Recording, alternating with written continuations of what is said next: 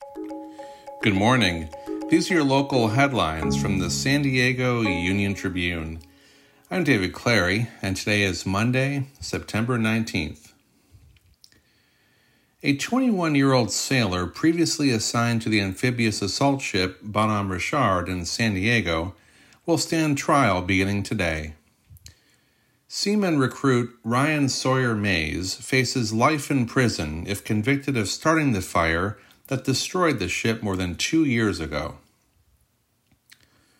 The city of El Cajon has threatened local hotels that they will be fined for unauthorized operation of an emergency shelter because they are accepting homeless people with vouchers, escalating a dispute with the county. The warnings were issued to at least 4 hotels.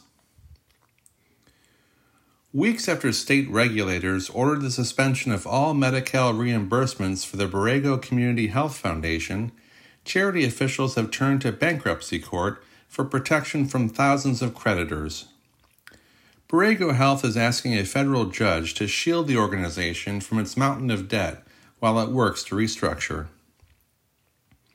You can find more news online at SanDiegoUnionTribune.com. And for more on the biggest stories of the day, listen to our podcast, The San Diego News Fix. Thanks for listening.